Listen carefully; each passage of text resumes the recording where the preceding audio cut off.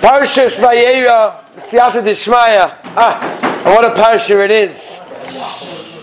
I want to skip right to the end of the parsha, where the parsha discusses one of the yesodus of Yiddishkeit, the yesodus of who we are. This makes up our DNA.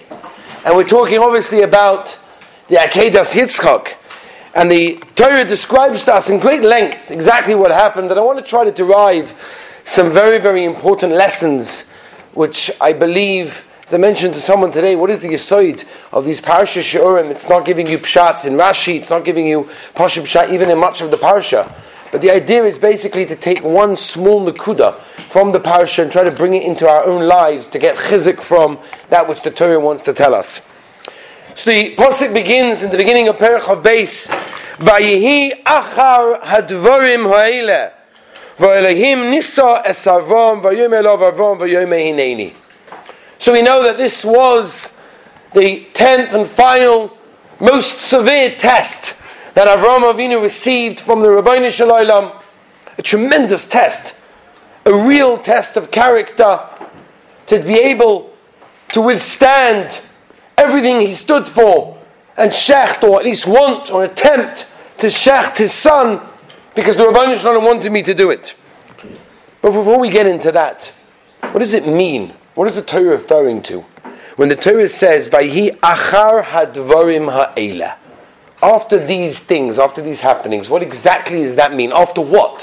What are we referring to? After these things, Hashem tested Avram. After what? That's the question.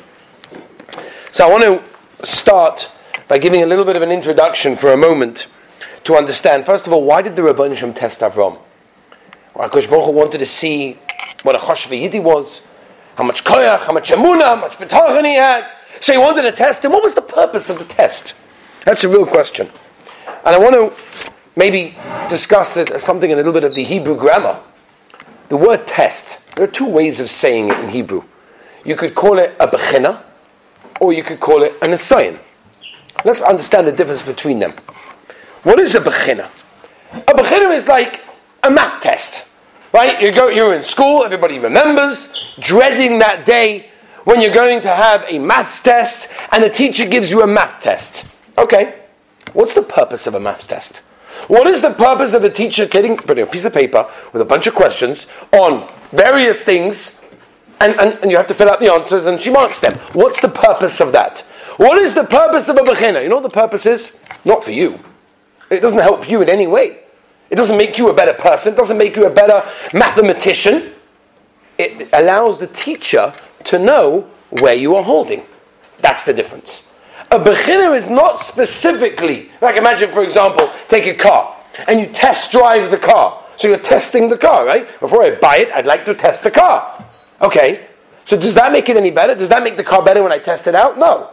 That makes me have some level of understanding what this car is all about. That's a bechina. You know, teachers nowadays have taken this to a whole new level, right? This is the way that they can take a child and just smash him down into absolutely nothing, right? You take a test. I remember my wife went to one of the PTAs. It doesn't make a difference what school it was. I think they call it a PTA, right? Of course, in America, they call it a PTA. And the teacher said to my wife, "Oh, your daughter's doing terribly." Now, she's not. She's a gavaldic girl. She's amazing. So my wife said, "What do you mean she's doing terribly? Her grades are so low." So my wife, Baruch Hashem, knew what to answer. And she said, "Oh, that's what makes someone good? Her grades? What about her Yiddishkeit? What about her emunah? What about her effort? What about her davening? Isn't that more important than the grades that she gets on the test?" But unfortunately, we're living in, a generation where the success of a person is generally guided by the grade that he gets. A successful student is someone that gets 100, someone that gets a 50. What is he already? That's the system that we live in. That's the success that we have based on whether or not the person gets a high grade. That's terrible. That's how we judge our children. Just because somebody has a beard doesn't mean he can go into chinuch because he knows how to open up a Gemara and learn something. Rabbi Say, that's not how it's all about. I remember a bacha came over to me and he says to me, such a bacha, he's doing nothing in yeshiva. Yeah, it wasn't his place to say that, but, Bissel chutzpah. Yeah? He's not doing anything in yeshiva. So I said, really? You know where he's holding? You know what he's going through? Did you know what he went through? Do you know what we're working on? No. Success doesn't necessarily come from how many times you attended and your marks in life. That's what a beginner in the world is, to see what exactly where you're holding. It's a terrible, terrible thing. I remember this, I have to tell you a moment of chizuk that I received not so long ago. And it was the most beautiful moment of chizuk. And that was when a bacha got up at my table in my house. And he said the following. He said, you know something? All these people that go off the derech, whatever reason, they've got this excuse, this happened to them. He said, I had the hardest life. And he taka did. I've gone through experiences, I've had things happen to me that nobody should know about. And he's right. He taka had a terrible, horrible life. But, he said, with all that, I withstood everything. And here I am today. And they gave me such a chizuk. Because often in life we use what happens to us as excuses for what we do. And what I want to get through tonight, Be'ez Hashem, is that shouldn't be the case. So let's go back to it. Bechina is a test that has no purpose on the person doing the test, rather on the person that's giving the test. What's in a soyin? What's in a soyin? What happens if a person wants to drum? So he continues and continues to practice drumming. Is he getting better? Sure, he's getting better. The person watching him who's seeing how good he is he getting better? No. The person practicing again and again, who doesn't give up, that person is getting better. That is the difference between a bechina and a nisayon. The Rebbeinu Shalom gave Avraham Avinu in this week's parasha a nisayon, not a bechina.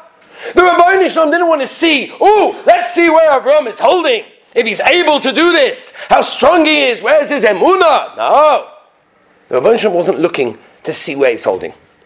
The Rebbeinu Shalom gave in a nisayon to help Avraham Avinu. As the Ramban points out so prominently, that a nisayon raises a person up.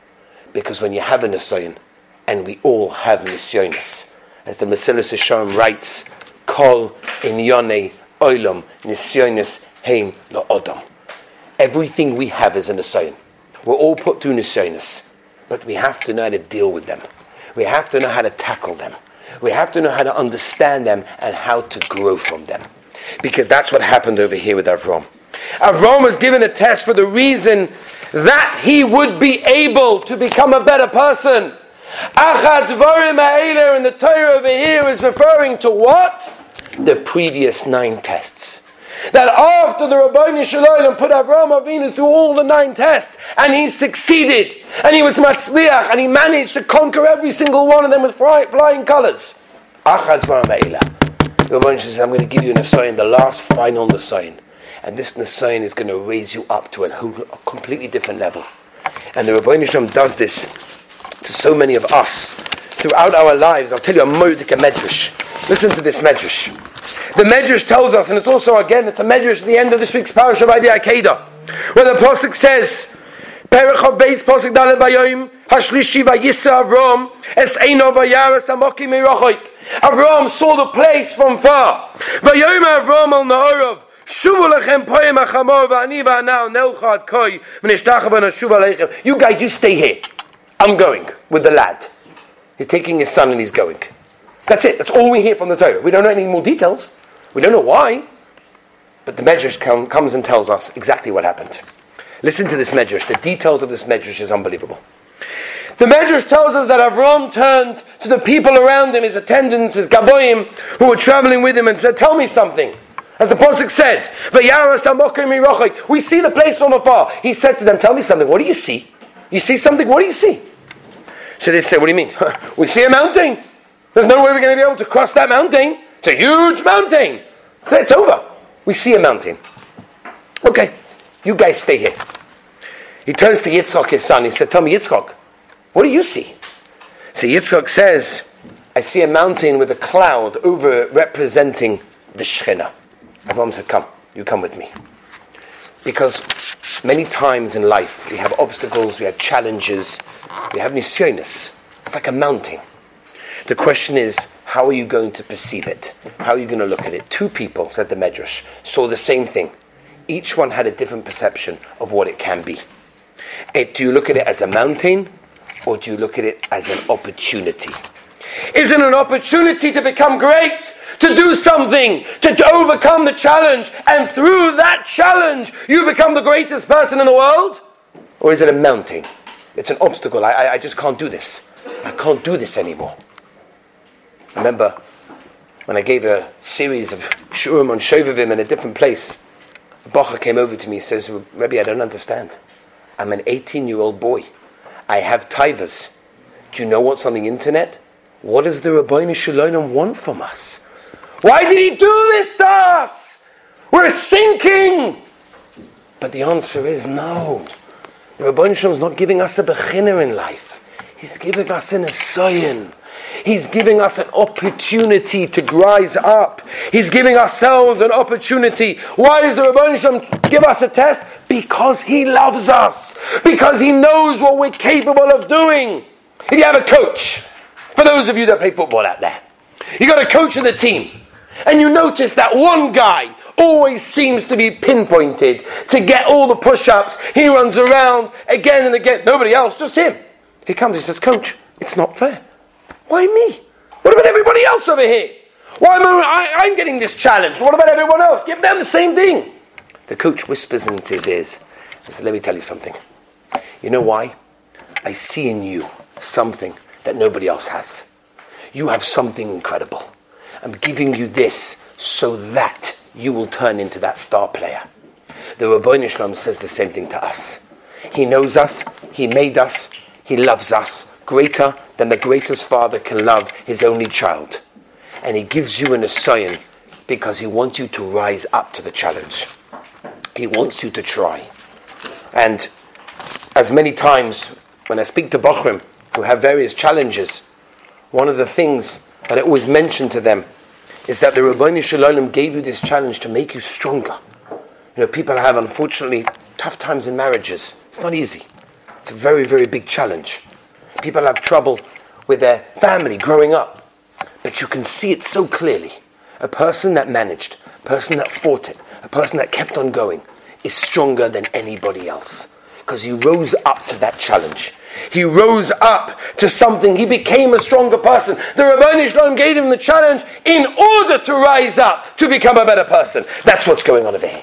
That's what's happening over here. That's what's going on with Avram. That's the Nisayon. And that happens in our lives.